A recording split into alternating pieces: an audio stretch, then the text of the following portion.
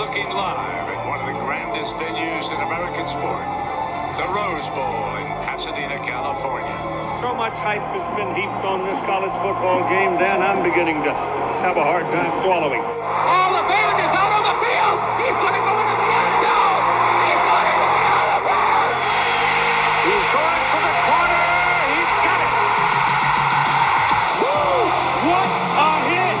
Denzel Ward! You got barbecue back there? And you didn't invite me? Hurt my feelings. The lateral to the corner of the end zone. Can you believe that? 45, 50, 45. There goes Davis. Oh, my God. Davis is going to run it all the way back. Auburn's going to win the football game. Auburn's going to win the football game.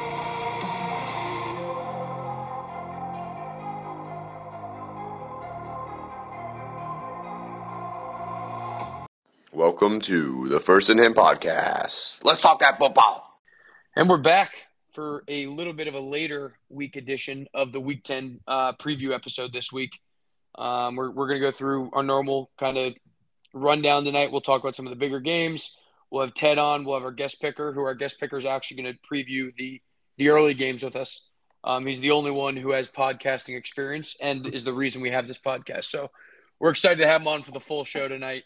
But we will have him on for the guest picker slate, and then me and Connor will be back at the end for the best bets. So a little bit later than normal. It's Thursday night this week. That's solely on me. I had a little bit of school this week. Tim was feeling a little under the weather. But with that, boys, how we feeling? Feels great. This is a wonderful week of college football. Conference plays absolutely heating up. So very excited. And this special guest, we've been waiting for this one all year. Yeah, great to be on with you boys. I'm loving watching the podcast, listening from afar, and get to make my debut. Long-time listener, first-time caller, as they say. And you're right, Connor. Great slate of college football. I'm pumped because Cuse plays on Friday night this week, so I've got all of Saturday off to just lay on the couch and watch a whole lot of football. Oh, wow.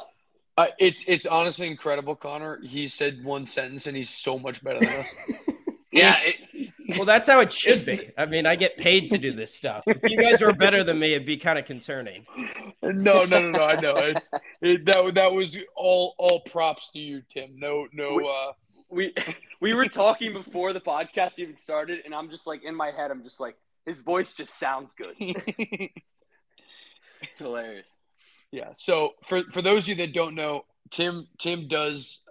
Tim, you could talk about your role a little bit, but Tim works with the Syracuse football team or all athletics team. Yeah, all athletics, but right now it's football season. So, and now getting into basketball season as well. So this is like the busiest time of the year for me. But football, I do pregame, postgame show hosting, and then sideline reporter during the game. So a lot of my job recently has just been pacing the sideline at cool venues as Syracuse is losing by like 30 points and trying to figure out who the 8th player that's been injured in the game is and who's gone in the medical tent most recently. Sadly, I mean, that's the nature of it. But it has been fun because we've gone to Florida State this year, which was like one of the better venues I've seen, and the Chief Osceola and all of that. And then we just got back Cool. Yeah, it was so cool. And Lane Stadium we went to on a Thursday night, Virginia Tech, and that was also amazing with the Enter Sandman and all that. So even though Cuse has been terrible for like a month straight, it has been some cool venues for me to be at. Yeah. And I just want to caveat what Tim just said. He's on the sideline with these teams. He's not stealing signs. So just to put that out there, Tim is not stealing signs, not wearing the sunglasses with rumored to have cameras in them. But anyway, let's get into it. We'll start tonight. We'll go through some of the bigger games this week. We'll save the LSU Bama game for the end of the guest picker slate because it doesn't really matter the way we're doing tonight's episode, but just for consistency purposes, let's put it that way. And let's start going with the big noon kickoff this week, Kansas State at Texas. And Connor, kick us off here. Yeah, this one is going to be very big for the Big 12 conference championship game. Both teams 4-1 so far this year. Malik Murphy's at quarterback. He's definitely not Quinn Ewers. Not nearly as good throwing the ball. Kansas State's got a solid rushing attack, and they can also stop the run. So it'll be very interesting to see what Texas is going to do on offense. But yeah, I'm fired up for this one. Kansas State actually ranks top 15 in both scoring and defense. Yeah, I think, I mean, from the Big 12 perspective, we're probably figuring out who between you have you have Kansas State, Texas, you have Oklahoma, Oklahoma State, and then you have Kansas and Iowa State. Those are, I think, the top 6 teams right now in the rankings. I'm not sure. I don't have them pulled up, but yeah, well, there's a five-way tie at that conference. Exactly. So we're going to find out a lot. And I mean, you got Texas with a backup quarterback and Oklahoma going on the road this week, which a game we'll touch on a little bit. I mean, we could see a wild shakeup from what we thought leaving the Red River rivalry 3 weeks ago. And I don't think Murphy is very good throwing the ball. No. Yeah. I feel like this is basically a Big 12 semifinal game, like for the conference championship game, because exactly. Yeah, whoever wins this game in Texas obviously has a ton to play for playoff implications wise. Their schedule, I remember glancing at it earlier in the week. It's not that hard after this Kansas State game. And I don't know exactly when they get Quinn Ewers back, but if they could get through this game, then all of a sudden there's definitely a path for Texas to be pretty likely to make the college football playoff. Yeah. Do you guys think we're going to see any of Arch this weekend? Because I think Murphy was fine last week. He didn't do. I mean, they played BYU. He was good enough. But I don't think good enough is going to be good enough this week, right? I think you're going to need to get a little bit more out of the quarterback. And I mean, we've obviously heard a lot about Arch. What do you guys think? You think we see any of them this week? Yeah, I mean, I think it depends. If they have 10 points at halftime or down, double half, I 100% think you see Arch. If it's a close game and their offense seems to be somewhat ticking, I don't think you'll see him. But I think it's one of those, Alabama was playing bad and then they put in Tua over Jalen Hurts. One of those situations where if the offense isn't clicking, I think they have to do it, especially with they already have a loss. They cannot stumble here. They have to win if they want to go to the playoff. They can't, and especially like Tim said, the loss coming in Big 12 play. This game has a lot. There's a lot riding on this game. So Texas, they got to be good. I think the matchup I'm most excited for is how Will Howard plays. We've seen him once in a road environment when he played Oklahoma State on that Friday night game, which he did not look very good. I think since then Kansas State has gone back to the drawing board a little bit, and I can't think of the backup quarterback's name, the guy with the crazy hair. But they've used him a little bit in running, and I think it's opened up their offense a lot. So I'm excited to see, because I think Texas' defense is pretty good. Yeah. So I think a pretty good matchup with Will Howard and that. Avery Johnson, right? Is that your thing? Yes. Yeah. Yes. He's played more recently. That's what I'm saying. He's been starting to play. So it'll be good to get him in the mix, and I think it's going to be a pretty good matchup with Texas's front seven versus Will Howard and Avery Johnson and that Kansas State offensive line. Yeah, Kansas State, I mean, they're probably one of the hotter offenses in America right now. And I got to say, they stick to what they're good at. They know their identity. It's ground and pound, power spread offense. They've got a really good offensive line that's a lot of veteran guys. They're a tough team to play against, especially when you factor in that they're probably just going to hog up time of possession the way that they run the football. So I would say, I mean, I feel like Texas is in a really tough spot here. I know they're the home team, and you guys talking about Arch Manning. I guess it's a decent idea to bring him in if you're really desperate, because it's kind of like a now or never situation when you consider what their expectations are for the season. But it's also tough to bring in for your first college game at this type of stage. And Kansas State's defense is like a 3-3-5 defense that's got some interesting wrinkles. It's probably just sort of tough to pick up where the blitzes are coming from. So I'd be kind of surprised if we see Arch Manning, but I'm not that high that Murphy is going to have a good game either. So, yeah, it'll be interesting. That part about Avery Johnson rushing the ball, Gabriel had over 100 yards against Texas rushing the ball at quarterback. So that's just something to keep your eye on there too. Yeah, no, absolutely. And let me ask you guys one more question here. So we're talking about Arch Manning. What do you think is a tougher spot for him to make his essentially first real start of significance? This either we know he's not starting this week, but come in on Saturday in this spot, or the next time he'll be playing against a real FBS opponent will be at Michigan next year. So I don't know what way you want to introduce him. Either way, it's a tough environment. But anyways, well, from experience, you don't want your first start. Yeah, I was gonna say. Because our quarterbacks are still scarred from that one. So. Well, good way to wrap that one up, Connor. And we'll save the picks. That one is definitely going to be on the guest picker slate. So we'll keep moving here. Let's go between the hedges. Missouri at Georgia. I think the spread is right around 17 with the over-under at 55-ish. This another big game in the SEC East. Really the deciding game with kind of Florida not looking great the last couple weeks, and really no one else in contention here. This is a big one in the SEC. A good opportunity for Georgia to prove that they're kind of on that upward trajectory, and an awesome opportunity for Missouri to go between the hedges with nothing to lose and let it rip. So, Tim, you want to start us out with this one? Yeah. Well, remember, guys, this was the game last year that Mizzou kept it like shockingly close against Georgia. I think it was like 26-20, 26-22 or something like that. Yeah. So, yeah, no. I mean, that might give you some confidence if you're Mizzou. They're having one of their better seasons in a while. I saw Kirby Smart talking this week about their defense, and obviously the head coach is going to just praise the opposing team and hype them up because that's what every head coach does. But he said something like Mizzou is one of the best defenses they've ever played since he's been at Georgia. I find that hard to believe.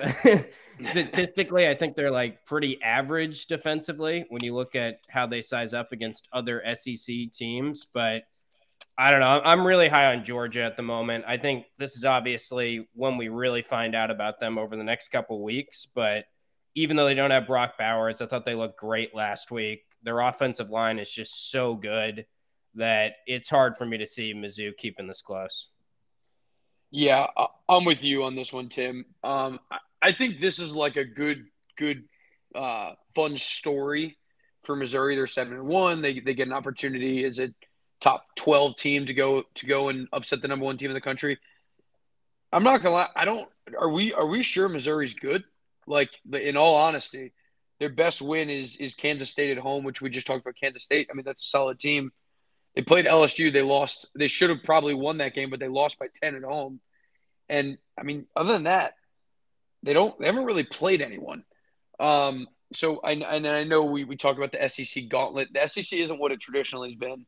I don't know. I'm not that high on Missouri, and I think, like you said, Tim, I think we've started to see Georgia separate themselves. I've been saying this for 4 weeks now. I think Michigan and Georgia are starting to put themselves in a class of their own, and I think Georgia's going to come out, and I don't know how Kirby does it, but just convinces his guys that every team is better than them, and they just go out and they play good football every weekend. So I don't see Missouri having a lot of success in this matchup, and I think Georgia's going to flex their muscles a little bit. Yeah, I mean, I don't think Missouri's a fluke. I think they're very good offensively, and when you have a talented offense and arguably the best player on the field every single day you walk out, you're going to win games. I just don't think they have a defense. They kind of remind me of like Tennessee almost. Like, they have a really good offense, but they can't be physical and win the big games. And we kind of saw that versus LSU. They just couldn't stop LSU's offense. Although LSU's offense is a wagon. But the best part of Georgia's defense is that secondary. So I don't know if Brady Cook and Luther Burden are going to be able to, I guess, dominate like they have during the season this year. But yeah, it's a tough matchup. But I mean, I don't think it's fluky that Missouri's 7-1 right now, given their schedule. I don't either. They're a top 20. Like, I think they're a top 25 team. They're just not on Georgia's level. But at the end of the day, if this game is 42-28, I wouldn't be like shocked. I do think Missouri can score on Georgia. It's going to be very difficult. And I don't think they'll be able to stop Georgia's offense because it's been kind of clicking lately. Yeah, I mean, I don't know. We've talked about. I mean, we've talked about this in the past. I think in these bigger games, like you said, not being physical enough against Georgia, I think it's gonna hurt you. Against a Michigan, which we've seen with Ohio State, which I'm scared Ryan Day is going to come after me, but Ohio State has not been as physical, right?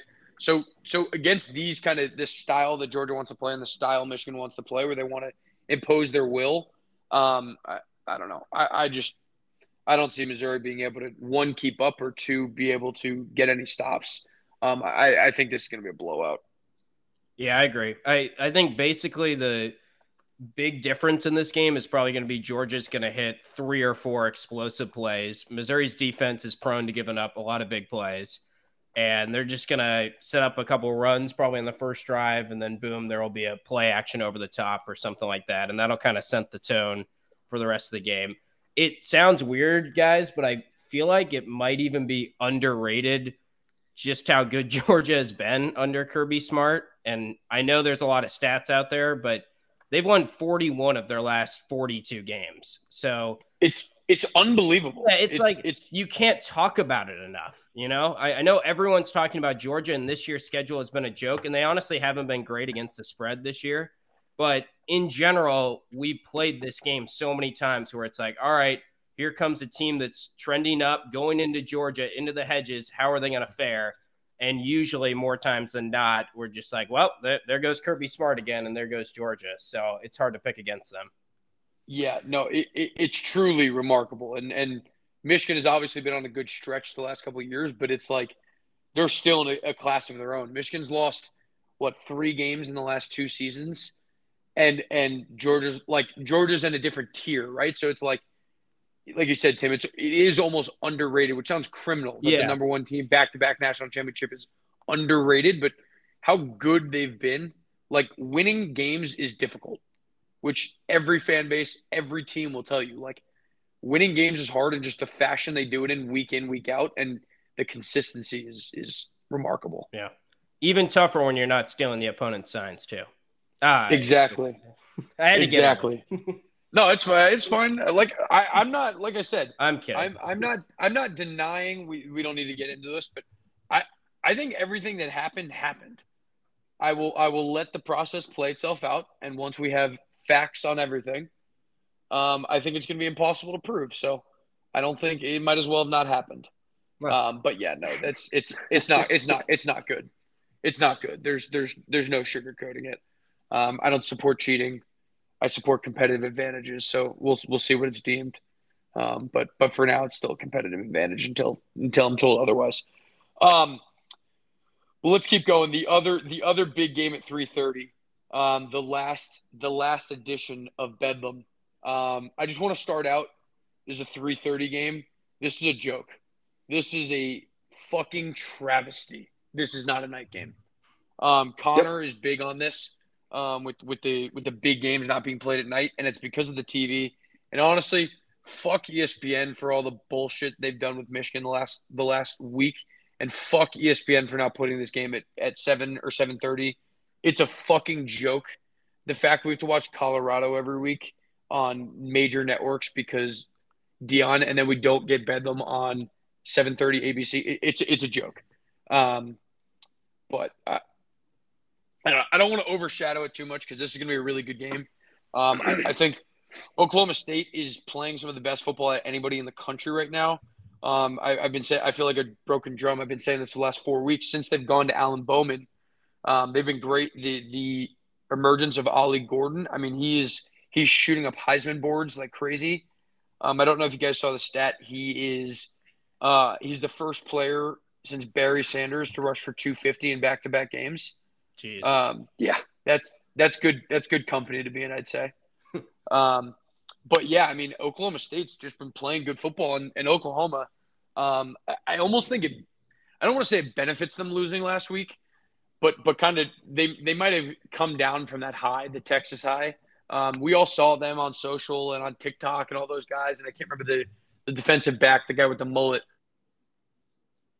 who's acting like they won the national championship, he got the tattoo, he did all this dumb shit, and it's like, it almost felt like they put a little bit too much emotion to that game. Now kind of being knocked off by Kansas last week might take them down a couple stoops.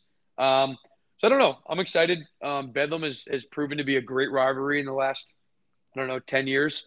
Both teams have been competitive, and I think we're going to get a really good game on Saturday afternoon. And where's Stillwater? Is that right? Yeah, Stillwater. Stillwater. Yep. Yeah. Okay. Yeah, Ollie Gordon has 553 yards in the last 2 games. He's averaging like 8.5 yards a carry. He's a freak. And Oklahoma just gave up 225 yards to Kansas. And Kansas couldn't throw the ball. Bean was terrible. Bean was awful. 15 of 32. Bean was 15 of 32 for 218 yards. And Kansas knew what they were doing. They were going to run the ball, and Oklahoma couldn't stop it. So if they can't stop Ollie Gordon, this game could be just a blowout. Because right now, Oklahoma State is clicking on all cylinders, and Ollie Gordon may be the best player in the country at the moment. Yeah, it stinks that this rivalry is ending because it's honestly one of the more underrated rivalries probably in college football. Agreed. I feel like it's either going to be Oklahoma just comes out and sort of has a revenge factor to them after laying an egg last week and they win this in a blowout fashion because Oklahoma is the better team, like top to bottom, than Oklahoma State. But it's hard, like the spread is 6.5 for a road dog. It's hard to swallow that many points. I think it's either Oklahoma wins big or Oklahoma State wins a close one is kind of my feel. And I don't have a great lean on this game. I do feel like it's kind of an intriguing matchup because it's basically one of the best running backs in the country against a bad rushing defense. And then Oklahoma can throw the football and Oklahoma State's pass defense is not good at all. So it probably is a game where both offenses are kind of going to do what they want, and it should make for a fun, exciting rivalry game. I will say, Hud, I know it sucks that it's not a night game, but there's so many night games that are good this week that it's kind of nice that they're spread out a little bit as well from like a fan. Yeah, no, I do, but I mean, you tell me, would we rather have Washington USC at 7:30 or? Well, but it's West Coast, so you kind of have to. No. I get it. Tim, I understand it. I'm just saying it sucks. Like this game. Like, do you guys remember the game? I think it was 2 years ago. It was on Thanksgiving weekend with the Bedlam at night. I mean, it was in Stillwater. Like that they wear the blackout uniforms. Like it's everything that you want about college football. Like I remember as a kid watching Justin Blackman at Oklahoma State, and like just blackout uniforms. He was so at good. night. It was incredible. He was a freak. He was outstanding. And their running back when he was there, I forget his name, but they did like a special on him. He would take a nap an hour before the game. That like is an insane. actual nap. That's and like insane. they were it was that was like his pregame ritual, which is put him in jail. So the only other thing I have on this game is the one thing that I am curious about this is I know this we talked about this is the last time we're going to get this rivalry. This game means a lot to Gundy. He played in the rivalry. He's coached the rivalry a ton. He was talking shit on Twitter this week. I don't know if you guys saw that. Yeah, I saw that. I don't know. This just feels like a ripe spot for kind of they can knock Oklahoma off the last year in the league at home in front of their home crowd. I don't know. This could be a good one, but I agree with you, Tim. I'd be hard pressed to see Oklahoma winning a close game here. I don't think it's going to happen. I think it's either that kind of wide margin that Oklahoma comes out and plays a really good football game, or Oklahoma State feeds off that home crowd and gets a home upset. So we'll see. I am fired up for this one. I got a question on this. So I know like all these rivalries are ending. And then I guess we kind of saw Texas and Texas A&M are going to start playing again. Obviously, they're going to be in the same conference. Why can't a TV network like buy a rivalry? I mean, I guess I get why because it's conference, but like how cool would it be if we just got Oklahoma State, like even put it on Amazon Prime every year at night, or like I don't know. Just I want to see these rivalries be played. I think it's less of the TV networks. I think it's more of the schools aren't going to schedule home and homes. Yeah. It's both though, because if you're a TV network, you lock in Big 12 for the year. If you're ESPN or, if you're Fox, you have Big 10. So how pissed would those networks be if they're losing a huge game that when they paid for a contract for the year? I mean, it's just, they're never going to negotiate a contract and be like, oh yeah, and you can have that one game on the side that's great that we would love to have. Well, if it's a home and home, do it like the TV market goes blank for the Big Ten and goes elsewhere for the SEC. Like switch up the TV network each year. I don't know. I just want to see these rivalries. It just pisses me off that money's basically controlling the sport that, was about amateur athletes at one point. So, yeah. Yeah. And these guys, they don't care about the actual sport like itself. So, the TV execs. Yeah, no, they care about money, but it is what it is. Anyways, it's going to be a great ending to the rivalry on Saturday. Both teams coming in playing well. So that's exactly what you wanted, and hopefully we'll get another good one this year. So let's go to last game here. The night game we touched on, it's 7:30 game. We Washington traveling to Southern California, another big one in the Pac-12. We had a little bit of college football playoff tomfoolery putting USC at 20 here. I wonder why they did that, because they have this game, right? So, but a really good matchup, a really big game. We've been down on USC this year a lot, rightfully deserved. But when you look at USC, they have one Pac-12 loss, and they still kind of control their own destiny, getting Washington. I'm not sure if they play Oregon or not. I don't think they do. But either way, if they win this game and they win out, they're probably getting in. So big stage on Saturday night, big game. I'm excited. And Connor, I know I think you personally hate USC, and I think you hate Lincoln Riley. So you can kick this one off. Yeah, I do. I mean, I'm not even going to go into it on USC. Everyone's heard me rant, but their defense is atrocious. It's a joke. Those players, they literally don't do anything. Nothing. They walk out with all their swag, and then they just don't do anything. They don't tackle. They don't guard. They don't do anything. They suck. But I'm fired up to watch Michael Penix. He's going to torch this team. And, yeah, I think Washington actually just blows USC out. I don't think USC is good this year. I think Caleb Williams is propping them up single-handedly. Their playmakers don't look that great this year. And I think it's a lot of Caleb Williams just trying to do it all, but his offensive line can't really block either. So, I'm fired up for this one, though. I'm really excited to see Michael Penix get back to where he needs to be, because the last couple weeks, the last couple weeks they've struggled. So I'm excited. Yeah, it could be kind of a passing of the torch moment from Heisman winner last year to maybe Heisman winner this year, if Washington comes in and just plays like we know they can and they dominate USC's defense. We were joking before we hit record, but you really can't set the over too high in this game. I believe it's somewhere in the neighborhood of 75, which honestly still makes me think that the over is going to hit, because one of these teams, probably Washington, is going to get to 50 points, I think. And I know it's tough to swallow an over that big, but USC's defense is just so bad. And Washington's probably one of the best passing offenses in the country. I know they've been struggling a little bit lately, but I don't know. It's hard to back the Trojans right now, the way that they've been playing and the way that the offensive line has been protecting Caleb Williams. I guess the argument for them is it feels like Caleb Williams is due for a bounce back game and kind of I'm the best player in college football, remember me type of game. Not that he has been bad recently, but he just hasn't been Caleb Williams good. And it's for a lot of reasons outside of his control a little bit as well. But I don't know. I'm excited to watch. I think USC is just trending really down. They've been really bad against the spread. So I see why you hate them, Connor, and their defense is just so tough to get behind.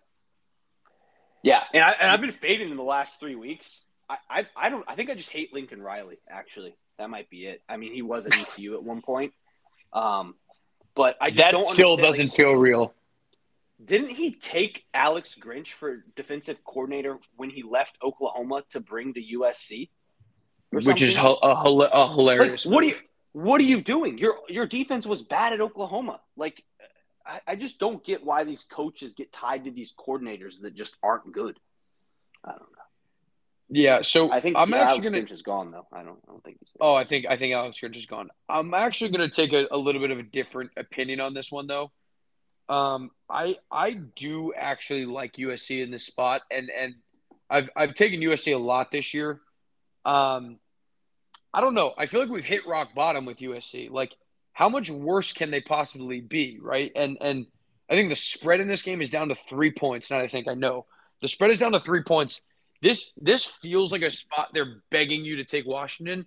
And what has Washington really showed us in the last 2 weeks, 3 weeks that has made them look like a legit contender, right? Like they struggled at home. They didn't score an offensive touchdown at home against Arizona State. Granted, it was raining. It was a late game. It was a letdown spot after Oregon. And then they honestly they could have lost last week to Stanford.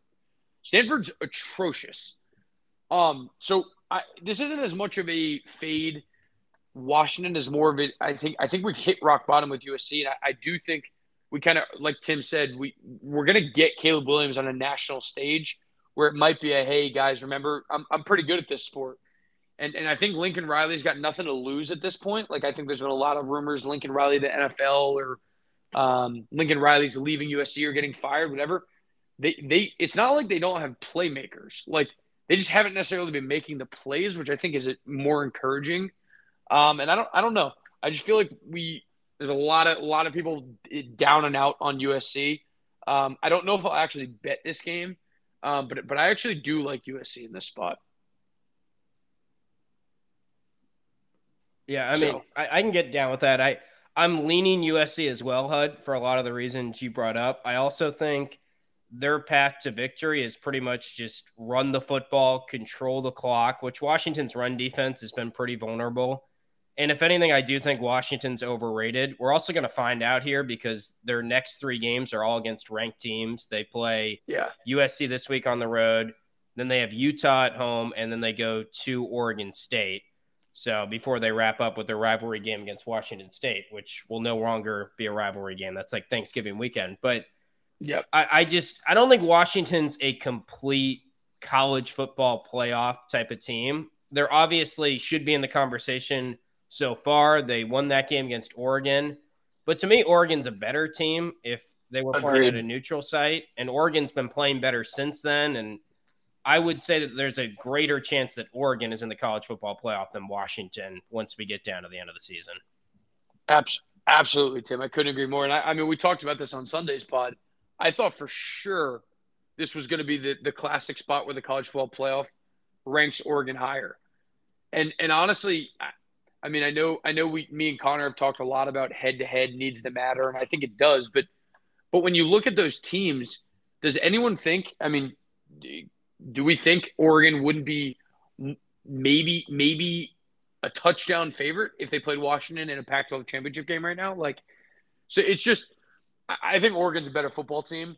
And I don't know. I mean, now we're getting a little bit off this. Yeah, but I think ultimately, I mean, it's like you play the game for a reason. I think it's got to hold value. And if you just did it off what teams would be favored, then they'd put 20 SEC teams in every year. So yeah, but I think there's some. I do agree with you, Connor. You have to play the games, right? But I do think there's some like Michigan. It happened with Michigan and Michigan State a couple years ago when Michigan and Michigan State played. Michigan went, they lost to Michigan State, and they were ranked higher the next week than Michigan State in the college football playoff. And look what happened, right? So I do think there's some kind of eye test that's involved and needs to be involved. But again, where the college football playoff poll was this week, I have no problem with Washington higher. I just thought for sure we were going to get Oregon ranked higher. But anyways, it doesn't matter. I think Oregon's a better team. You just can't do that. Yeah. So whatever. But all right, let's keep this show rolling. We will go to Ted, and then we'll be back in a little bit. For the guest picker slate. So with that, let's go to Ted. It's time! Welcome back to week 10 of Teddy Tidbits. And man, the past 2 weeks, oof. At least I've gotten one right play. I've gotten 1 and 2 in the past 2 weeks, and I'll say it's unacceptable. And you know what you do when you're down and out of it? You take the dogs that are down and out of it. I mean, you got some programs struggling right now. But I think this is the week that they might get back on track. I might be wrong, but like me, I'm trying to get back on track. So I think we're going to start off this play, and we're going to take the Fighting Dabo Sweeneys at home plus 3. And I think this team is going to come out fierce fighting for their head coach. I mean, they're desperate. They're going to throw the kitchen sink just to upset this Notre Dame team. And I don't know. Sometimes Notre Dame on the road, you just can never trust them. I know Hartman's got a little experience probably playing down in Death Valley, but it's not like Dabo Sweeney kind of coming off this week after that radio show. He's going to be kind of throwing the kitchen sink at Notre Dame here. And then we got the 2-win South Carolina playing the Cox at home against Jacksonville State. And now, call me crazy, but I'm taking this team with the minus 15. Taking South Carolina minus 15 against this Gamecock team. I think Beamer on another press conference, the man just sounds desperate to get the school back under his belt. I mean, they had him believing before the year that Beamer was all this, Beamer was all that, and now all of a sudden he kind of finds himself on a little bit of a hot seat. I don't know. That's what I've been hearing. So hopefully his childish remarks will be left in the past, and we'll hit a winner this weekend with him. And then now we're taking the motivational Cornhuskers to get bowl eligible against the Michigan State program that's dead and waiting for Urban Meyer, their savior. But is pretty bad right now. And we're going to take the 3 points at Nebraska, and we're taking the hometown quarterback. I forgot what his name was, but seems like they've found their guy in the past couple of weeks that they're going to lean into a little bit in the later part of the season. Hopefully they'll make a bowl game. So those are the 3 picks. And now we're going to kick it back off to Tim, Hud, and Connor. Welcome back, and thank you, Ted. We'll see how the hungry dog strategy works out for you this week. Threatening the deep state didn't work for you so well, so we'll see. Maybe the hungry dog strategy will work a little bit better. But we're back, me, Connor, and Tim. We are going to go through our normal guest picker slate. We got the 10-game slate. We talked about 4 of them already, so we'll save some of the commentary that we already had so you don't just hear us rambling, even though it's what I do every episode anyway. But anyways, let's get into it. We're going to start with probably the best game of the week. Boston College at Syracuse. We spoke about this game a little bit before we started recording tonight, and Tim kind of talked about some of the importance of this one. So we do have Cuse -3 with the over-under set at 51.5. And Tim, I will let you break down this game for as long as you'd like. Yeah, I can't believe College Game Day is not coming to this game. I mean, this is a huge one. It's objectively a terrible football game, but it is a very important football game because it's probably the 2 coaches in the ACC that are closest to the hot seat. Definitely Dino Babers. That's all everyone in Syracuse that's a fan is talking about this week up here is how badly they need this game. And Syracuse has had a track record of starting hot and then fading once they get into November. November has not been kind to Dino. And the offense has just been really bad. Like, you can't sugarcoat it. The last month, Syracuse has done nothing on offense. I think they've had 4 touchdowns in their last 4 games. Some of those are garbage time. There was hope that out of the bye week, after playing 3 really tough teams, going up against Virginia Tech, a team that was supposed to be kind of more on their level, that the offense would kind of reset to how they were playing pre-gauntlet stretch for them when they went on the road and beat Purdue. And I know I was confident and told you guys that I was confident that Garrett Schrader was going to get back on the ground. And the offensive line was just terrible against Virginia Tech. Yeah. Terrible. Oh my, that game was unwatchable. I mean, we all bet him over rushing yards. He finished with -45 rushing. And we laddered him too. We built ladders. Which I knew he was either going to have 100 rushing yards or like -20. Like, there's no in between because he either gets rushing lanes or the offensive line gets exposed with Syracuse. So the latter is usually the way to go with Schrader because he's very boom or bust running the football. Yeah. But he has not been able to find any running lanes in this 4-game losing streak for Syracuse. And then you got Boston College, who is the exact opposite. They're on a 4-game winning streak. Now, they really haven't played anyone. Their wins were over Virginia by 3 points. They beat Army on the road. They did go to Georgia Tech and got a decent win there. And then last week, they won by just 7 points against UConn, kind of misleading because they dominated that game. So that's not exactly murderer's row of teams. But BC's coming in with some confidence. They could be bowl eligible with a win. Jeff Hafley really needs to prove in his fourth year that he's the guy. And if they can get to 7-8 wins, that would send a different type of statement. So it's an important game for both teams. We'll see. I think the biggest thing is if Syracuse can get off to a good start offensively, they're probably the better team all around, even with the injuries they've had. It's just they got totally jumped against Virginia Tech, and they have only scored 3 points on every single opening drive this season combined. They had a field goal against Western Michigan. That's it. So, and they haven't even had positive plays. It's been nothing but 3 and outs to start games recently. And it's just tough to play from behind constantly when they're struggling to block and all that. So the start of this game is really going to dictate it. So what's the pick, Tim? The pick is Syracuse, of course. I mean, I got to take Syracuse. Has to be. I have seen, I think the line's been trending more BC. Thomas Castellanos, their quarterback, was a little bit banged up against UConn. So that'll be interesting to see early on how much he is running because he leads all quarterbacks in the nation in rushing yards. But the pick is Syracuse. I think they will bounce back. Dino has a lot to play for this week, obviously. I talked to him yesterday. He's been watching more film than really ever before. And he said something to the effect, he really is known around Syracuse for not giving away anything, but he said that he will put it out there that they're going to try some different stuff in this game, which makes me think that offensively, we're going to see a trick play. We're going to see some sort of different approach to the offense that we have not seen. And it's a kitchen sink game for them because if they lose this game, then the sky is totally falling. And if they win this game, it's a swing game. Then they have 5 wins and they have 3 more winnable games the rest of the year. And you can see a path to an 8-win season, which could keep Dino's job.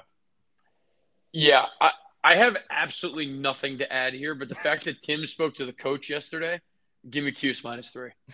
That's more notoriety than First and Him's gotten in our whole 24 episode life here. So give me Cuse -3.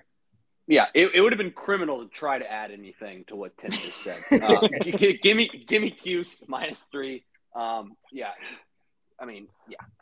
Not a question. Exactly. There's nothing me and Connor can say that was better said than what Tim just said. So like we said, Tim may have just talked me into a Garrett Schrader ladder.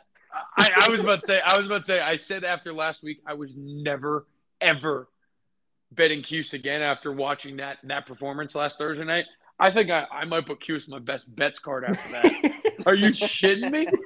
I mean that's the type of analysis that I need. Well, honestly, Garrett Schrader almost made the first leg of the ladder negatively. It was that bad. But if no one in our group chat bets him, he's going to hit over 100 rushing yards in this game. So it's tough because if we all bet him, then they're doomed, and Dino's firmly on the hot seat and everything. So I don't know what to tell you guys. I will say maybe we do a silent ladder. Don't tell me. Yeah, right. Just don't broadcast it out there.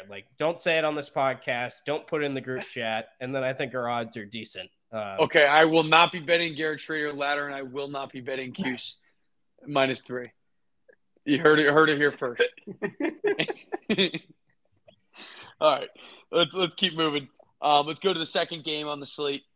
Big noon kickoff, Kansas State at Texas. Spread is -4.5 with the over-under set at 51.5. I will start with this game. I think this is a dangerous spot for Texas with the backup quarterback. We touched on this earlier. I don't really like a side in this game. I'm going to be taking I don't know. I think I'm going to take Texas. It just feels like Texas is a better team top to bottom. I understand Kansas State's coming in playing well, but I don't know. I think Texas at home, I think they're going to find a way. I think Sark's going to dial some stuff up, and I think they're going to be able to get it done at home. So give me Texas -4.5. I'm going to go. This one might be. Go ahead, Connor. Go, Tim. Tim, please. Okay. I'm going to go Kansas State. I know it's +4.5. The pick for me would probably be just take the money line if you're thinking about taking it, because I do think Kansas State, if they win this game, it's just because Malik Murphy was outmatched, and there's talk of Arch Manning and the stuff that we discussed earlier. So I think Kansas State is trending up. I think they're confident. They play really well on offense. They know their identity. They score well in the red zone. They're disciplined. They're just like a well-coached team right now, and it's just a really tough break for Texas that they're relying on Murphy, who was fine last week, but that was against BYU. Even like his touchdown pass I remember watching last week was basically just like a lob that worked against BYU, but I just don't see him having a successful game against Kansas State. I could be wrong because we haven't seen him play much, and I don't think he's like a bad quarterback. He's just not what Quinn Ewers is, so that's a big drop-off. Yeah. And we're giving a lot of shit to him, but I do think a lot of it's deserved. He has not looked great throwing the ball, and I'm definitely going to be riding the hot team in Kansas State. To be fair to him, though, he's played one game, and like it wasn't like he was that bad. Like he won the game. Yeah, he wasn't right, but we have to compare him to Ewers. That's the problem. Right. He's honestly, guys. He's probably going to transfer somewhere and play well next year at a team that's not named Texas. Right. Like, I see him. Will take him. Right. Wasn't he a 5-star? I think he was. Yeah. I mean, if he's at Texas, chances are pretty good. Yeah, exactly. They. I mean, the one thing about Texas, and we didn't mention this earlier, is if there is one school to have QB problems, injuries, Texas is probably the deepest QB room in the country. Malik Murphy. I mean, maybe I'm wrong. I don't know if there's a better backup in the country than him. And obviously that's tough to say because we don't know a lot of the backups. But I mean, no, he played Bean at Kansas. I mean, Bean was terrible. But he's good. I'm convinced Bean's good. But I'm not. I mean, I watched last week. They won. He's good. Bean just wins games. I don't know what to tell you. Yeah. All right. Well, I guess I can't really argue with that. All right, let's go to the next game. Missouri at Georgia. Georgia minus 16.5 with the over-under set at 56.5. Another game we touched on earlier. Connor, you could start here. Yeah, this one I've been back and forth on all week. My heart wants to take Missouri. I just don't know if I can do that. So give me Georgia here. I'll be pulling for Missouri. I will not be betting this game. But yeah, I just think Georgia's a much more talented team, and they seem to be clicking on offense lately. They started off a little slow, but they're just so dominant, and I just don't think that Missouri's going to be able to pass it on that secondary. So give me Georgia. Yeah. Tim, I think I know where you're going with this one, but go ahead. Yeah, I'm going Georgia as well. I think I saw 16.5. Is that what we're saying the line is? Yep. Yeah. That was the spread on Monday. It doesn't really matter, honestly. If it's 20, I'd probably still take them. I think Carson Beck's been really good lately, and as much as he kind of gets the crap that like Stetson Bennett got a little bit because it is the system, and it's almost like Brock Purdy with the 49ers or something where you don't give him all the credit because Georgia's such a wagon, but he's poised in the pocket, and that's probably the biggest attribute you can have if you're a college football quarterback. And I think everyone just trusts him on that team. He makes the big plays when he needs to, and frankly, he's probably not going to need to make too many big plays because they'll probably get up early and just dominate this game, I think. Yeah, I'm with you, Tim. I think and that's an interesting thing that you just said about Carson Beck because he's been really good. Like, I mean, I saw Bud Elliott talking about this on Twitter the other day, and it said, I mean, looking at the college football playoff right now as it stands, who do you think the best two quarterbacks are in the college football playoff? And it's not the quarterback from Ohio State. It's not the quarterback. Like, you know what I mean? Like Carson Beck is maybe one of the better quarterbacks in college football, and he's just not getting the credit that he necessarily deserves because of what Tim said. The team around him is so good. Yeah, same thing. Stetson Bennett is the same. Yeah, Georgia's going to get that treatment every year. I feel like with but I don't even know if you can. I don't even know if you can compare him to Stetson Bennett because he's way better. Yeah, he's way better. Like he just is. I think he should be more in the Heisman conversation. I'm not saying he should win, but I mean he's the best quarterback on the best team right now. He's getting better. It feels like every week he has looked better and better. Yeah, and they're only going up in competition. I know they really still haven't played anyone or been in a close game, so we'll see. But I think I just looked up his odds now. I mean, they're like plus 3,000 to win the Heisman. I'm not saying to bet on it, but I just feel like he's not getting enough respect at that number. I agree with you, Tim. I agree with that big time. But let's keep it rolling here. Let's go to Bedlam. Oklahoma at Oklahoma State. Spread 6.5 with the over/under set at 62.5. I'm taking Oklahoma State. I've been riding them for a couple weeks now. I like Alan Bowman, former Michigan Wolverine, former Texas Tech Red Raider. He's playing good football. I talked about this earlier. I think this just means more to Gundy. I think he is going to pull everything he possibly has. I think he would even say this, if he could win one more game in his coaching career, I think this would be it. Give me Oklahoma State to put together a pretty inspiring performance at home. And I think they're going to win outright. So I'll be playing the money line, but plus 6.5 for the slate. Connor? Yep. Y'all know where I'm going. Give me Okie State. Give me the Cowboys. Gundy. I love everything about this. I'm with HUD. I'm riding the money line.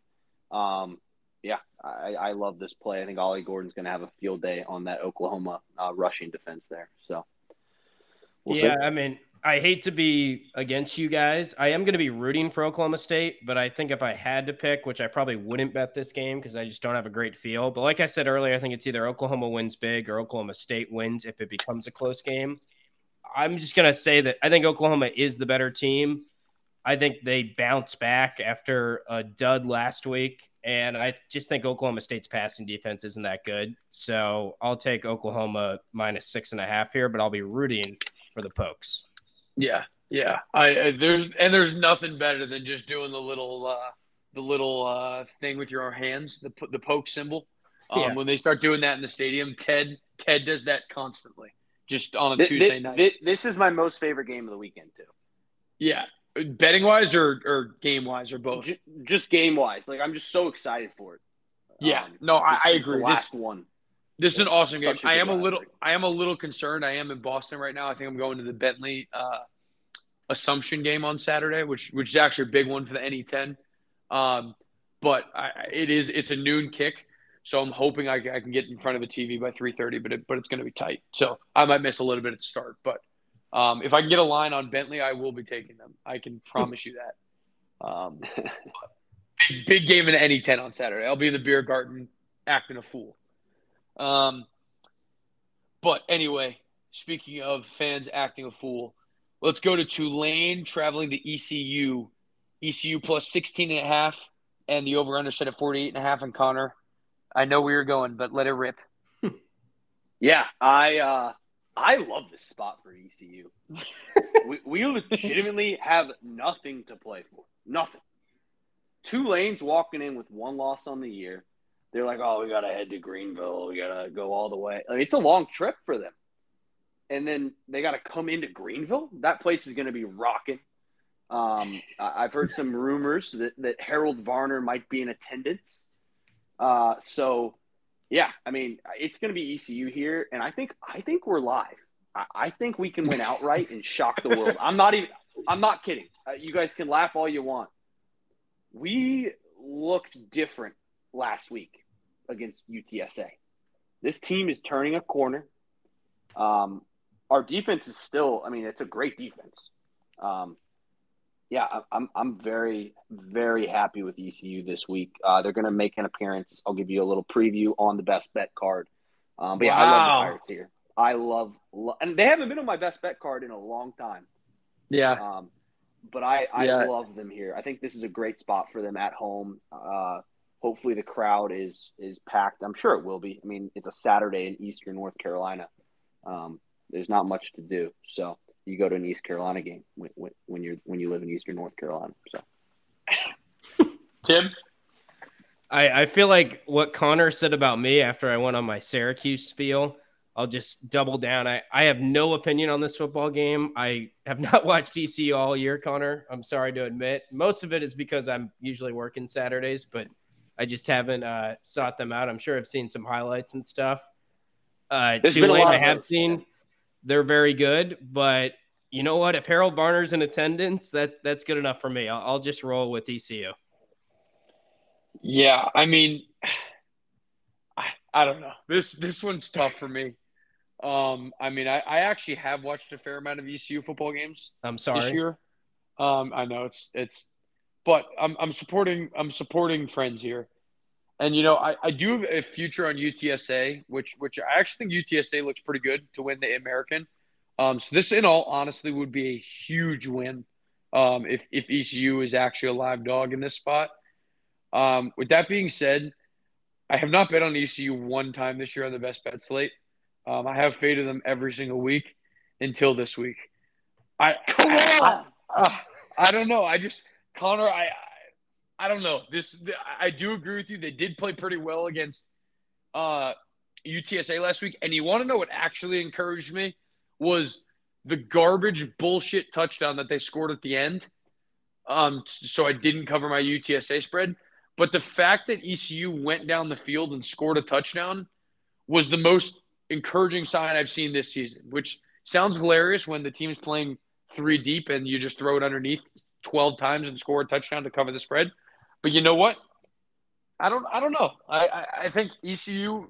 We'll see. I'm betting ECU. If they fuck me, I'll never bet them again. But I'll take ECU plus 16.5 this week. Yeah, First time this season. We're not going to quit. There's no player on that roster is just going to quit on the team. So I actually do believe that. Yeah, I mean, well, these the biggest players game of the legitimately. Year, right? I guess Michigan, but biggest home game, right? Yeah, it's probably the biggest home game of the year. Probably the big. Yeah, I would say so. I mean, SMU maybe. Yeah. Oh yeah. I would. Well, but I mean, Tulane's ranked. Tulane's ranked. I mean, this is a huge game for us. This honestly is going to show me a lot of what we're to expect next year. If we can keep this close, I'll have a little confidence. I mean, our roster's still very young. We're not going to lose anyone on offense. I can tell you that. I don't know. This will tell us a lot about the ECU program and kind of where it's headed. So I'm excited. I'm confident. Though. Let's go Pirates. Let's go Pirates, Connor. First time this season I'm on ECU. Yep. Hey, Tulane hasn't looked great lately, by the way. Yeah. I mean, I haven't watched too much Tulane. I'm not going to. They just beat Rice by 2 points last week, and I do love the Fighting Peelers. Probably should have beat Rice. So. Yeah. I mean, I don't. Let's not go that far, but yes. Let's keep rolling here. I am also watching. I don't know if you guys have the TCU game on another screen here. Yep, Hud and I are on opposite sides. Yeah, but I do have a way better number than Connor, which would be cute if this one would hit. I did take TCU plus 500 live. They are down a score trying to drive down the field, but no one cares about that. So let's go to my team, Purdue at Michigan this week. Michigan's favored by 32.5 with the over and under set at 48.5. This game for me, Michigan's never needed to play a football game more than this game this weekend.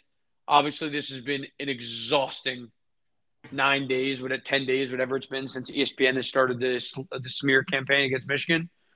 Pete Thamel should be in jail. He's a joke.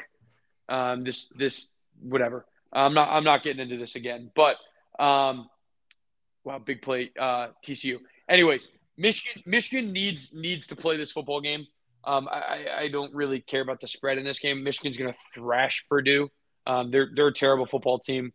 The only thing is this could be a little bit ahead of this could be a little bit of a look ahead.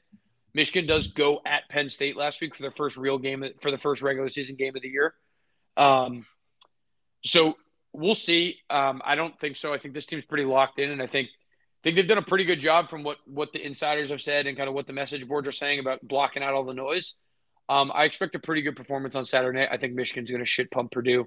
I think it's going to be a lot of what we've seen this season. So give me Michigan minus 32.5. Yeah, I'm with you, Hud. All joking aside about the sign stealing stuff, it's probably going to do, if anything, just help Michigan down the stretch here, because talk about like a rallying cry that you can come together in the locker room behind to be extra motivated to play every game. And I know you talk about like look ahead game a little bit. I feel like the chances of it being a look ahead game after all the crap that they've been taking this week is probably diminished a little bit. Yep. The other thing is, I did see Purdue up close and personal this year, and they made Syracuse look really good and got me optimistic that Syracuse was going to be cruising throughout the rest of the season. So that's a long way of saying that Purdue is really, really bad, and they've got a new head coach, Ryan Walters, who has a lot of things to figure out there. So Michigan has beat everyone handedly so far. I don't expect it to change this week.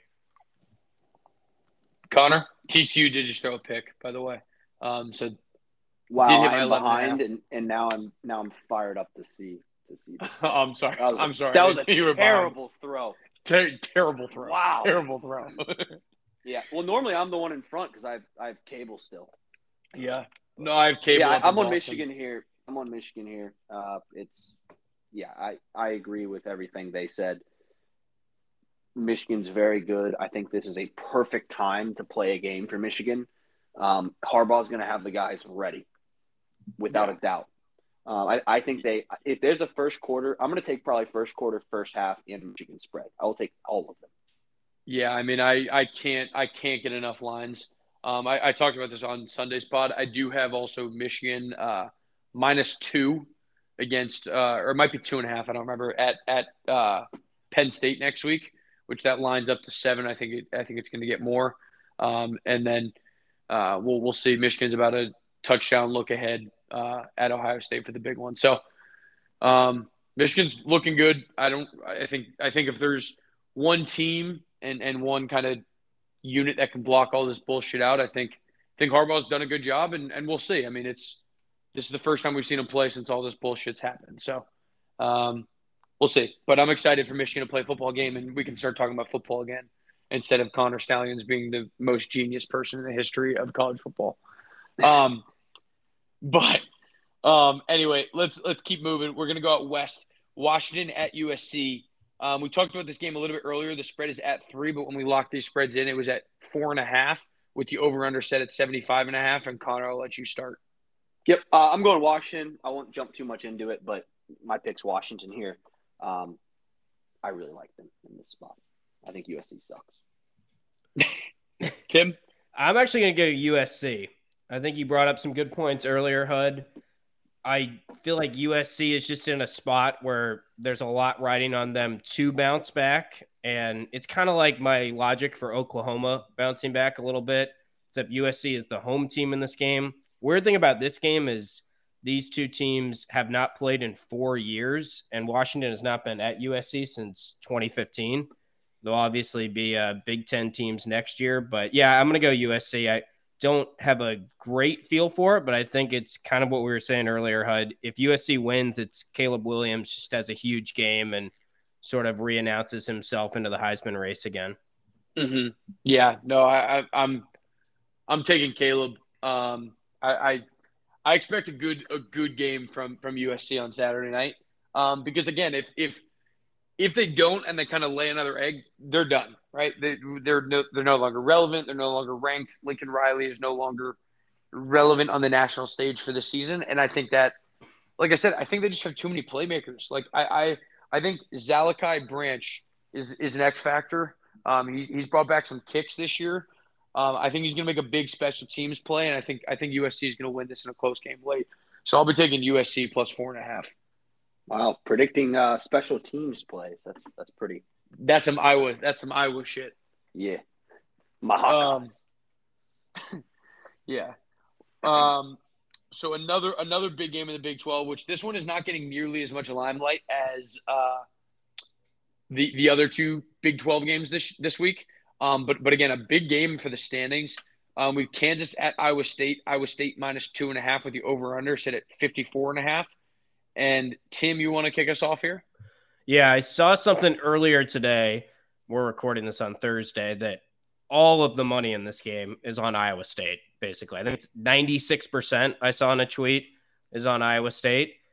So because of that, I think I'm going to take Kansas. I also just feel like Kansas is, if anything, underrated. They obviously played great last week, and I think they should be able to run the ball against Iowa State. So I'm kind of just going to fade the public here and take Kansas on the road. Yeah, so Tim, I did see that same tweet where it talked about all the money is on Iowa State. and I don't care. Give me Iowa State -2.5. They're a better football team. Matt Campbell has done a phenomenal job with this team. If you guys remember, this was the gambling team that had like all their roster suspended. We had no idea what to expect this year out of them. He's got them fired up, and they're playing good football in the Big 12 right now. And they have a legitimate path to the championship game. So in front of a home crowd, I mean, what the hell else is there to do in Iowa besides go to this game on Saturday night? I expect a big crowd, and I expect a Matt Campbell masterclass. So give me Iowa -2.5 on Saturday night. Yeah, this one, Matt Campbell can coach. He's outstanding. But I really want to take Kansas in this spot. I hate it. I will not be betting. It will not be on my best bet card at all. Give me Kansas. I've been riding with Kansas all year. I'm just a fan of them. So give me Kansas here, but I kind of hate it. But because of Tim saying that, now I kind of like it. I didn't know that at all. I liked Iowa State earlier in the week. So did I. Is Jalen Daniels ever going to play football again? I don't think so. I assume. I mean, he probably will try to go pro, I would think. Well, I'm more meant at Kansas. I think he will probably play football eventually. But like, what is he doing? Like, is he playing this week? I feel like he's been questionable for the last 7 weeks, and he's been out every week. I don't know. I mean, I bet every Kansas game with Bean as a starter. So. Yeah, you have. You actually have. I love. They cover spreads too. Kansas is a wagon at covering spreads. Yeah, no, they've been good against the spread this year. Yeah. All right, let's go. Yeah, this game will be sneaky good. You'll definitely want to be tuning in between the Washington USC game and the Alabama LSU game. Yeah, definitely. So we got 2 games left on the slate. We'll go out west to Oregon State, traveling to Colorado. Colorado plus 13.5 with the over-under set at 62.5. And Connor, I'll let you start with your Beavs. Oh, my Beavers need a game. They need football. They're coming off a tough loss to Arizona. We talked about it. They just that was just a brutal game. Arizona's been playing some good football lately. Oregon State looked great in the first half, just couldn't really get anything going in the second, and ultimately Arizona pulled through. But yeah, give me Oregon State here. Colorado's just not good.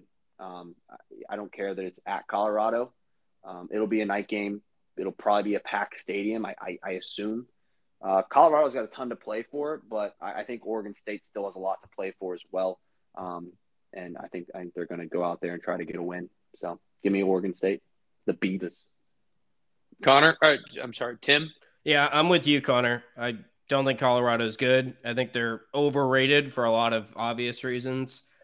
They can't run the ball.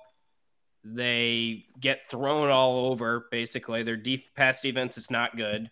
And they're one of the most penalized teams in the nation. So when you look at like their overall stats, I know we all kind of went nuts after they beat TCU week 1, and it's been a cool storyline. I'm happy it happened for college football, but at this point, I'm not really of mind to be picking them for the rest of the season. I just feel like their lines are not accurate because of how much the public likes them.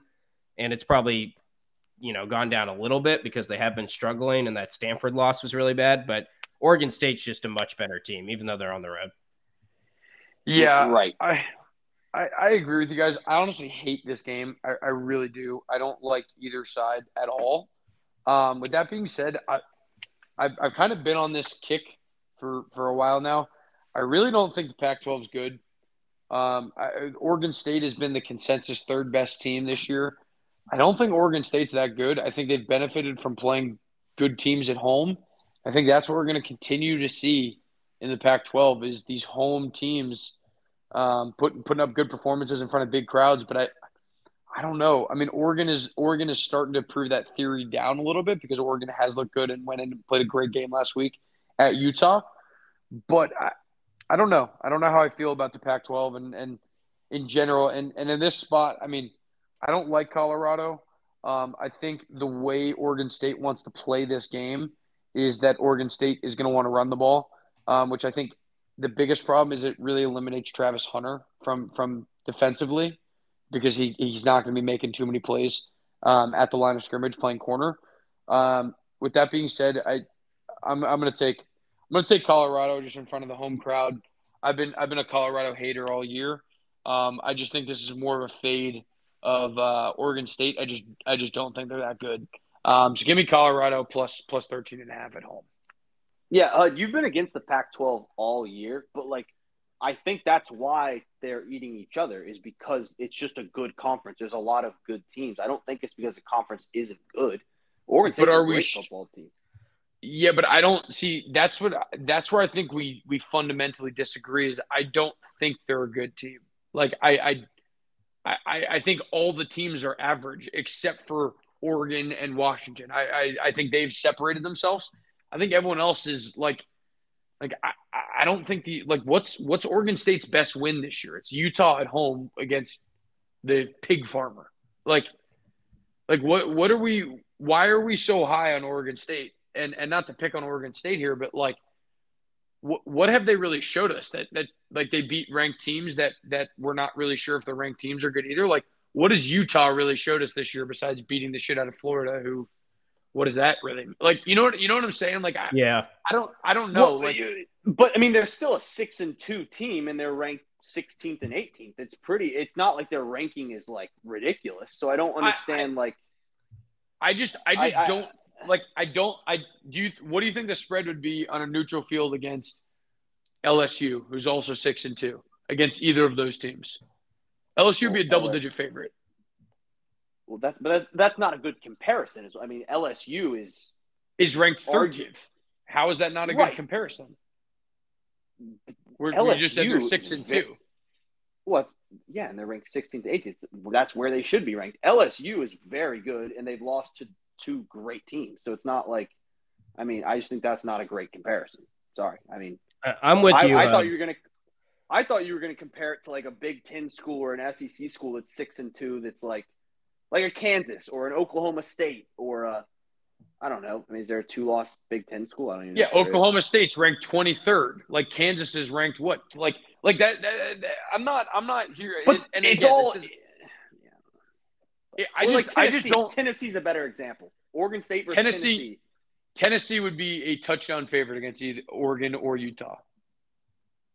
They just wouldn't. You mean Oregon State? Yeah. Yeah. I'm sorry. Tennessee would be 5 to 8 points against either of those teams on a neutral field. Yeah, I mean, I guess we're just talking hypotheticals, though. I mean, it's like that's what you wanted to start doing. That's you literally just. Well, I guess so, but what I'm saying is like you're saying it's a bad conference. It's not a bad conference. They're winning games. It's an overrated conference. I'm not exactly. I just disagree. It kind of feels to me a little bit like what happens with the Big Ten in basketball sometimes, where everyone's ranked and they're all kind of like beating each other and they're not falling down the rankings because they're losing to ranked teams. But then we've seen it recently in the March Madness where Big Ten kind of gets exposed and don't have teams go to the second weekend. And that's probably overrated a little bit. Like Big Ten is most of the time still a good conference in basketball.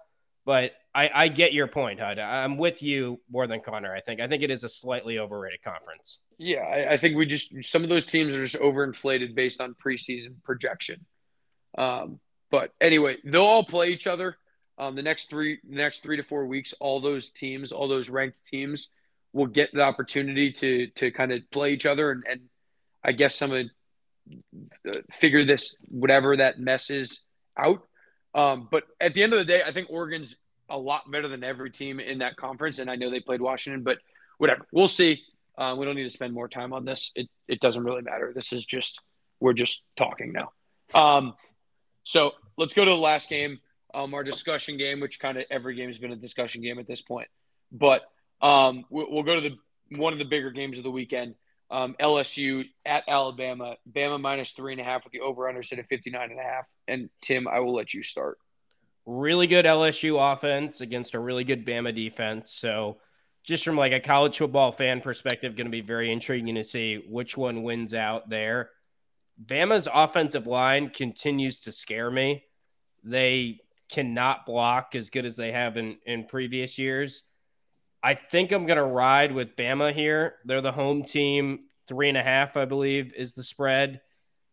I feel like their offense hasn't been good, but LSU's defense is really not good. Also worth noting that LSU is down one of their top corners. They have not been able to find any. They added 4 guys from the transfer portal at cornerback, including Syracuse's Deuce Chestnut, who is now not even with the team, basically, and inactive. So they have not been able to shore up that spot, and that's the thing that's been holding them back. They obviously have a great quarterback, great offense. So I'm intrigued to watch the game, but I'm going to take Alabama here. Yeah, I'm with you, Tim. I don't fade Saban ever. I'd rather not bet the game than ever fade Saban. I don't know. I don't do it, especially at home. And again, this feels like a ripe spot for kind of Bama to kind of back on the national stage. They've been kind of not talked about the last 4 weeks since they really lost to Texas, and kind of we've been down on Milroe. But when you look at him, he's played pretty solid football, and I think they've started to game plan towards his strengths more. I think the way they win this game is he's going to have to run the ball. There's going to have to be some design runs. I think what Tim said. Their offensive line is bad, but I think LSU's secondary is worse. And I think Milroe is going to be able to make enough throws and enough plays in front of a really good defense. I mean, Bama's defense has been very, very good.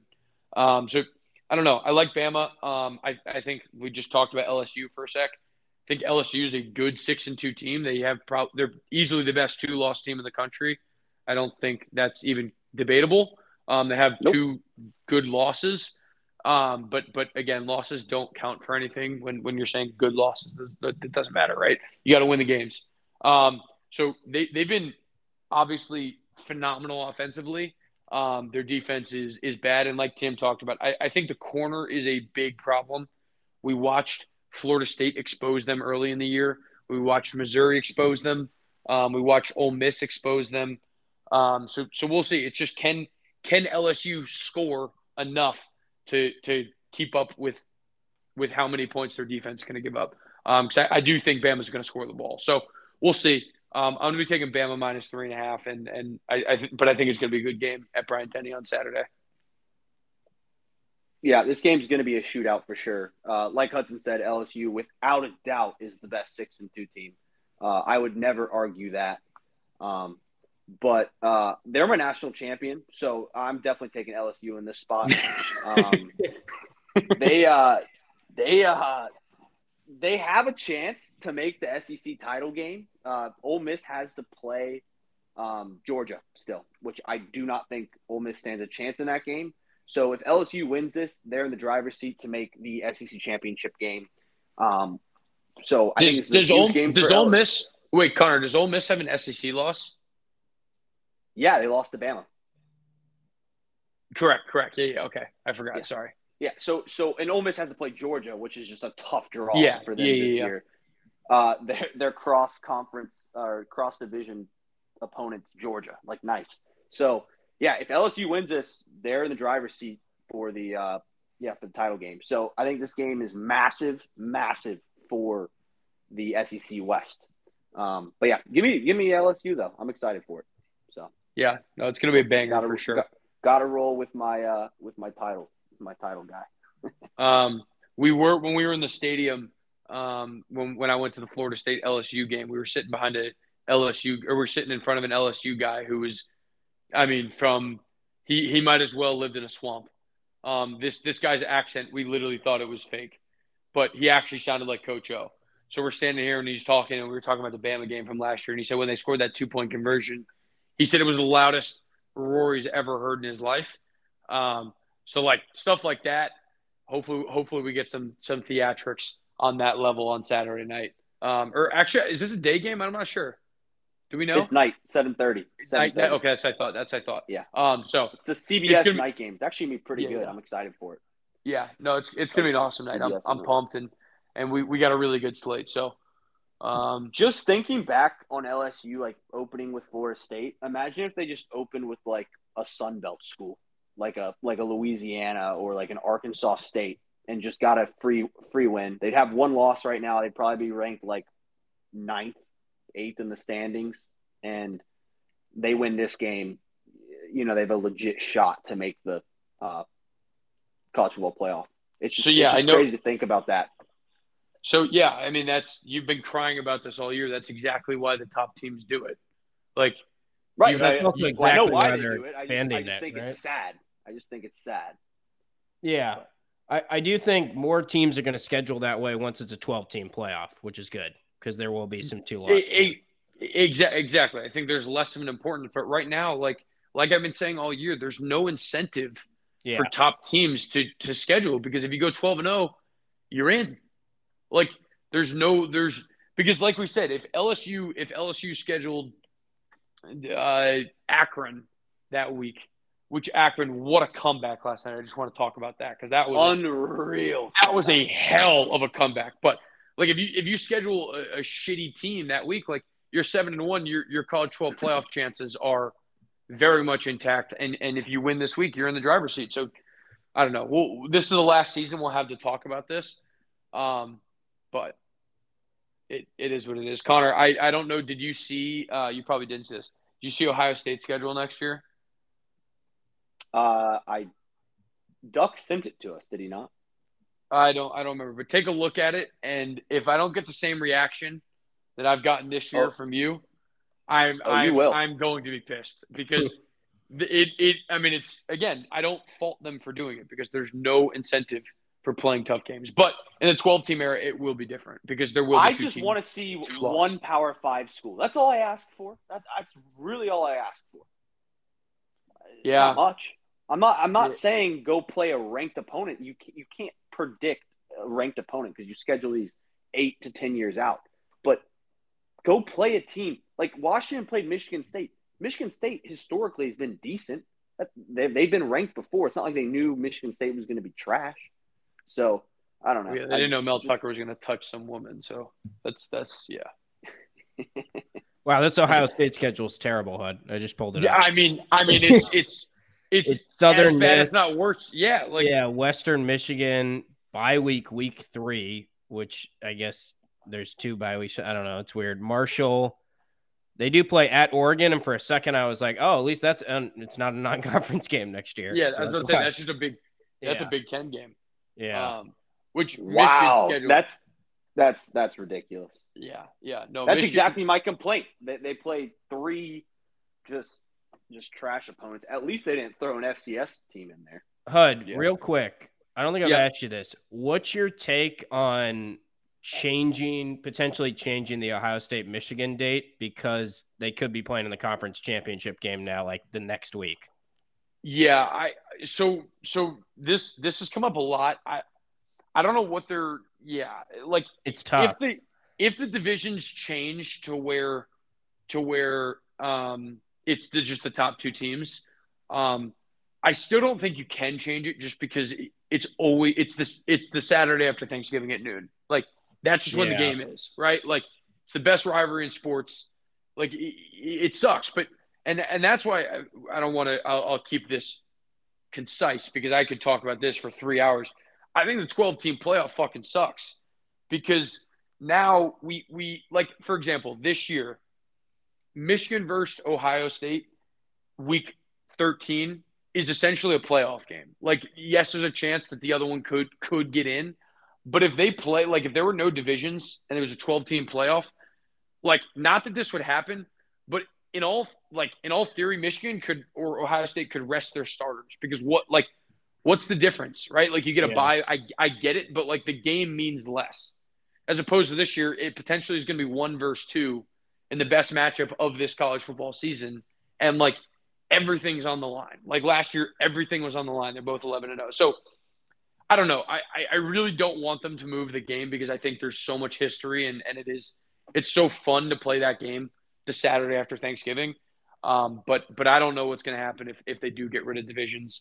And the conference championship does turn that way, which honestly, I don't know if they are doing that or not. Yeah, I'm sure it's still kind of up in the air, I think, right? Yeah. I honestly, I'm not sure. But we'll see. Otherwise, I don't think the game's ever going to get changed, though. To be honest, just because I think you're just going to get pushback from former players and all that. But with these larger conferences, I feel like the odds of like a 3-4 way tie is going to be just high. Just because, like, obviously everyone can't play each other if there's 16 teams in the conference. Yeah. You're still only playing 9 conference games. So I feel like you could have a ton of teams at, like, 8-1 or even 7-2. And then, there's going to be all sorts of, obviously, tiebreakers. But I can just see it becoming just pandemonium. Yeah, no, for sure. Who knows? We'll see. That's a next year problem. Yeah. So, with that, Tim, thank you for coming on. Thank you for everything you've done for this pod. Tim, I think I said this already, but Tim made the intro, which we certainly couldn't do. This offseason, I'm probably going to have him change the barbecue call to something more Michigan related. But of course, it's such a good call. I can't blame him for that. But either way, thank you, Tim. Thank you for coming on. Extra long tonight. I just had to get a Gus Johnson call in there somewhere. But I'm never going to complain about a Gus call. We can take requests on the intro. I'll be happy to change it each and every year because I don't know, it's kind of fun to make that type of stuff. So I appreciate you boys having me. This was a blast. Glad I could make my debut on the podcast and talk a little college football with you guys.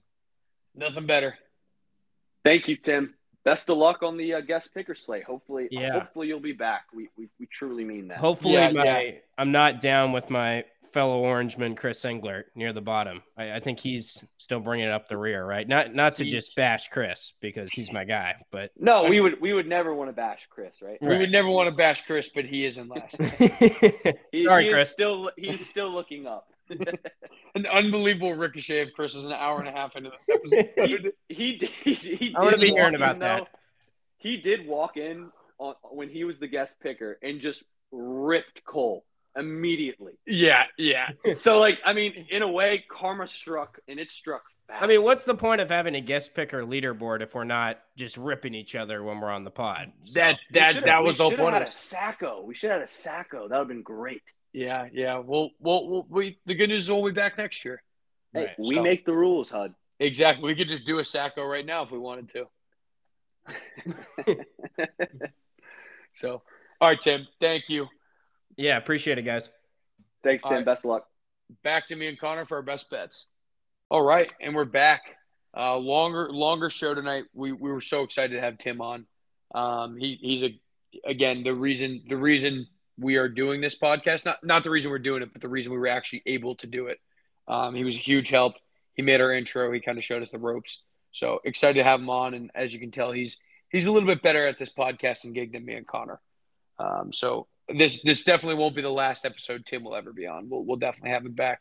Maybe a little national championship preview. We'll see based on maybe some Cuse basketball. We'll get him involved. But anyways, good episode with Tim. We are pumped to get back with the best bets though. So Connor, you want to start out with your best bet card? Yeah, absolutely. I'm fired up for it. I definitely need to hit my best bet of the week. That let us down last week, so I'm hopefully going to get hot here. But to start my card, I'm going to go Kansas State +4. I think they're going to win outright. I'll probably sprinkle the money line as well there. Give me Clemson +3 against Notre Dame at home. Dabo, he's been in the news a lot, but he continues to have the boys fighting there. Clemson's a much different team at home. And with Notre Dame coming to town, that stadium will be packed. Clemson's look good at home. They almost beat Florida State. And I just don't think Notre Dame's on the same level as Florida State. I think this game's super low scoring too. So give me the 3 points and give me Clemson. Give me Oklahoma State. Connor, real quick. Do you think that call was planted? The caller who. I don't think so. But if it was, that's hilarious. I can't decide. I've gone back and forth on it. Either way, it's hilarious. Dabo put the guy in a blender. But it's just really funny. Like the guy, yeah. I mean, Dabo work. I mean, his salary is just public knowledge, obviously. It's hilarious. But give me Oklahoma State +6. I will also be taking them on the money line.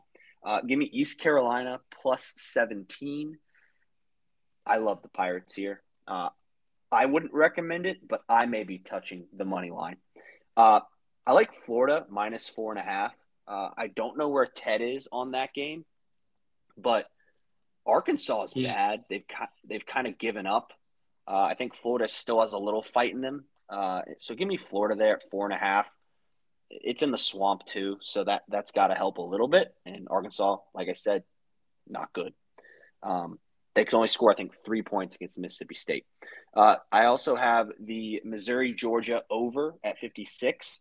I think Georgia might get to 40 by themselves, and I definitely think Missouri can score at least 17. But yeah, I think Missouri's going to score a couple points here. But yeah, Georgia's going to be a wagon. Their offense is clicking. Give me Nebraska minus 3. I'm a Cornhusker now. I asked HUD for permission. I'm officially a Cornhusker fan, so I'm a Pirate, a Beaver, a Hawkeye, and a Cornhusker. Very, very excited with my 4 teams that I've picked this year to become a fan of. I'm sure Chuck will take me with open arms to join the Cornhusker bandwagon. I'm going Oregon State minus 13.5. I think Colorado is really bad. I'm high on Oregon State. I'm still heated from the argument over the Pac-12 being overrated. That's a joke. There's like 4 teams that are 6-2. Where else are you going to rank them? Like we're not doing this. It's less of the ranking. It's more of that none of them are that good. But how can you say they're not good? They're 6-2. Like I just don't get the argument's not there. So when Oregon State plays another 6-2 UCLA team and they lose or win, it's like I just don't get the argument. They're both 6-2. Like how can you say they're not good because they're going to have to play each other? The same way that we say every team that Michigan plays isn't good because they play in the Big Ten. It's the same logic. It's Big just Ten, applying all it the where you teams are want. 4-4. All the teams are 4-4 or 5-3. Like they're not. Like, See, I don't know. I think we're making. So is Rutgers a 6-2? Rutgers is good. So are we saying? So Nebraska's 5-3. We're saying Nebraska's an above average team. Like that's what I'm Nebraska's saying. Absolutely an above average team, but like I just don't like. If someone ranked Iowa right now, I'd question it. Iowa doesn't look good and they're 6-2, but they could still be ranked. It wouldn't like I would if they were 25th. I wouldn't. I never said they shouldn't be ranked. I just said the conference is overrated. I guess, but it's a better conference than the Big Ten. There's way more parity. Are we sure, or is there just no team that's not that dominant that kicks the shit out of every team? Like that's what I'm saying. But there is because Washington and Oregon are those teams. Washington looked good last week, didn't they? They played well last week. There ain't no. But you said earlier, a loss is a loss. I don't like Michigan's 8-0, Ohio State's 8-0, and Penn State's got 1 loss. So it's like other than those 3 teams, the Big Ten has Rutgers who's 6-2 and Iowa who's 6-2. I'm not arguing. I'm just saying I think the conference as a whole is overrated. Like it's not like that groundbreaking of a take. Like I just don't think any team is that good in the conference. Yeah, I just don't. I guess I just strongly disagree with that. That's a terrible take. I can't get on board with that. So, but you can have your opinions. I know I can. But yeah, Oregon State minus 13.5. Colorado is on the decline. I think they started hot and they have never been the same. And Oregon State should dominate them because they can run the ball very well. Give me HUD. What did we end up picking for our over? Was it the 7:30 game or the 3:30? 3:30. Oh, okay. So give me LSU Bama over 61. I think this game is going to be high scoring. LSU's offense is outstanding. I don't think their defense is very good, so I think Bama's going to be able to score against them. I still think LSU is going to win this game. But yeah, give me the over 61. This should be a fun shootout. So I'm looking forward to that. I will skip over that and that. Okay. I'm going New Mexico State minus 3. That's my last play of the week. And that one was given to me by HUD, and I loved it. So you got to go with their quarterback. What's his name? Pavia. Pavia. Piss and Pavia because he pissed on the New Mexico center or midfield logo. Wild.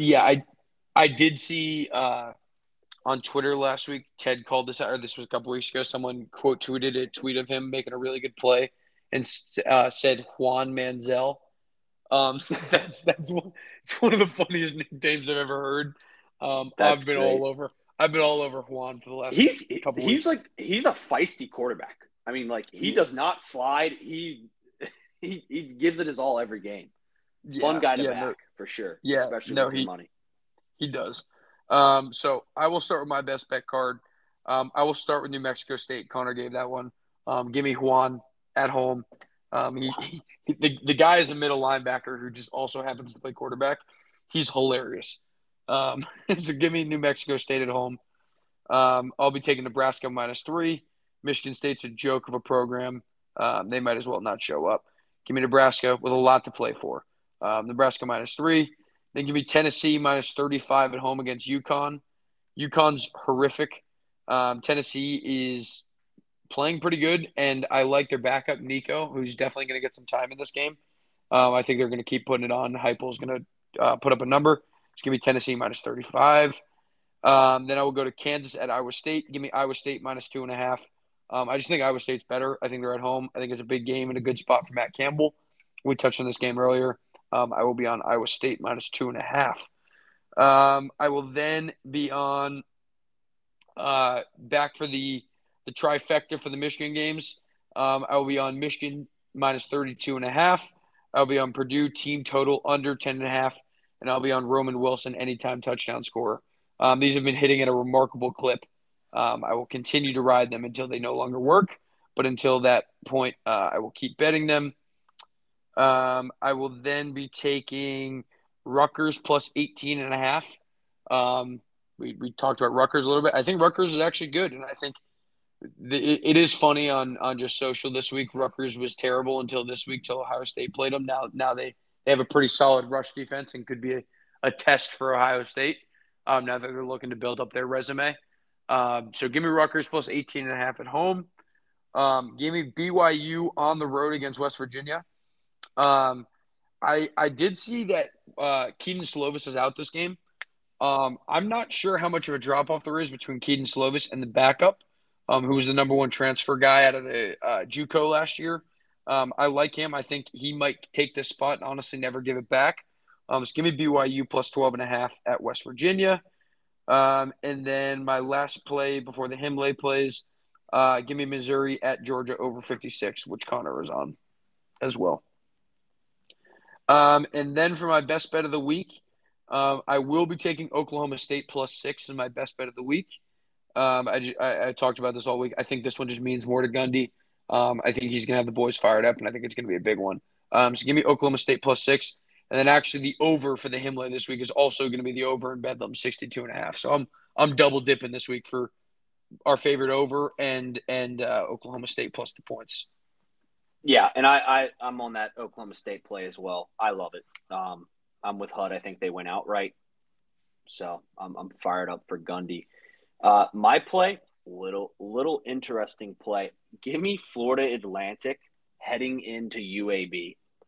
UAB's bad at football. This is solely just fading UAB. I saw this line come out at even, and I loved it immediately. So give me Florida Atlantic against UAB. We'll get a little bit of that Florida Atlantic March Madness magic. But yeah, give me Florida Atlantic money line. Line's at even now. I'm not sure where it'll go from here, but I would just take it money line if it's going to be close to it. So, yeah, Florida Atlantic. That's my play. It's gross, but it's going to hit. There we go. So the Himlay this. I'm sorry. I'm debating. I want to add Army so bad. They just Air Force the wagon. Don't do it. No, but 18 points. The over/under is like 29 or 30. Yeah. Give me Air Force the wagon. Yeah, Air Force the wagon. I wanted to add it. I couldn't do it. Don't fade them. They're a wagon. So long episode tonight, but happy we could get it out on a late Thursday night. and you'll be able to listen to it Friday for the plays on Saturday. So big week upcoming. Another week of college football playoff implications. So we'll be watching for that, and then we'll be back on Sunday to recap it all. Yeah, absolutely. Going to be a packed week. We're excited. So that's all I got, Connor. Long episode tonight. We've been going for it feels like 3 hours. So I think I'm done talking for now. Yeah, no, I'm winded. We lost in playoff basketball too. We got cooked. We lost 95-55. So I'm on fumes right now. It's time for dinner. I haven't even eaten yet. It's like 11:30. So He's so committed to the podcast. All right. Well, that's all I got for tonight. With that, go Blue. Go Pirates. We hope you've enjoyed this week's edition of First and Him. While gambling is discussed in this podcast, the views of the producers are strictly opinions of their own, and gambling is not promoted nor endorsed by First and Him. If you believe you have a problem, please call the National Gambling Hotline at 1-800-522-4700. Thanks for listening, and keep being him.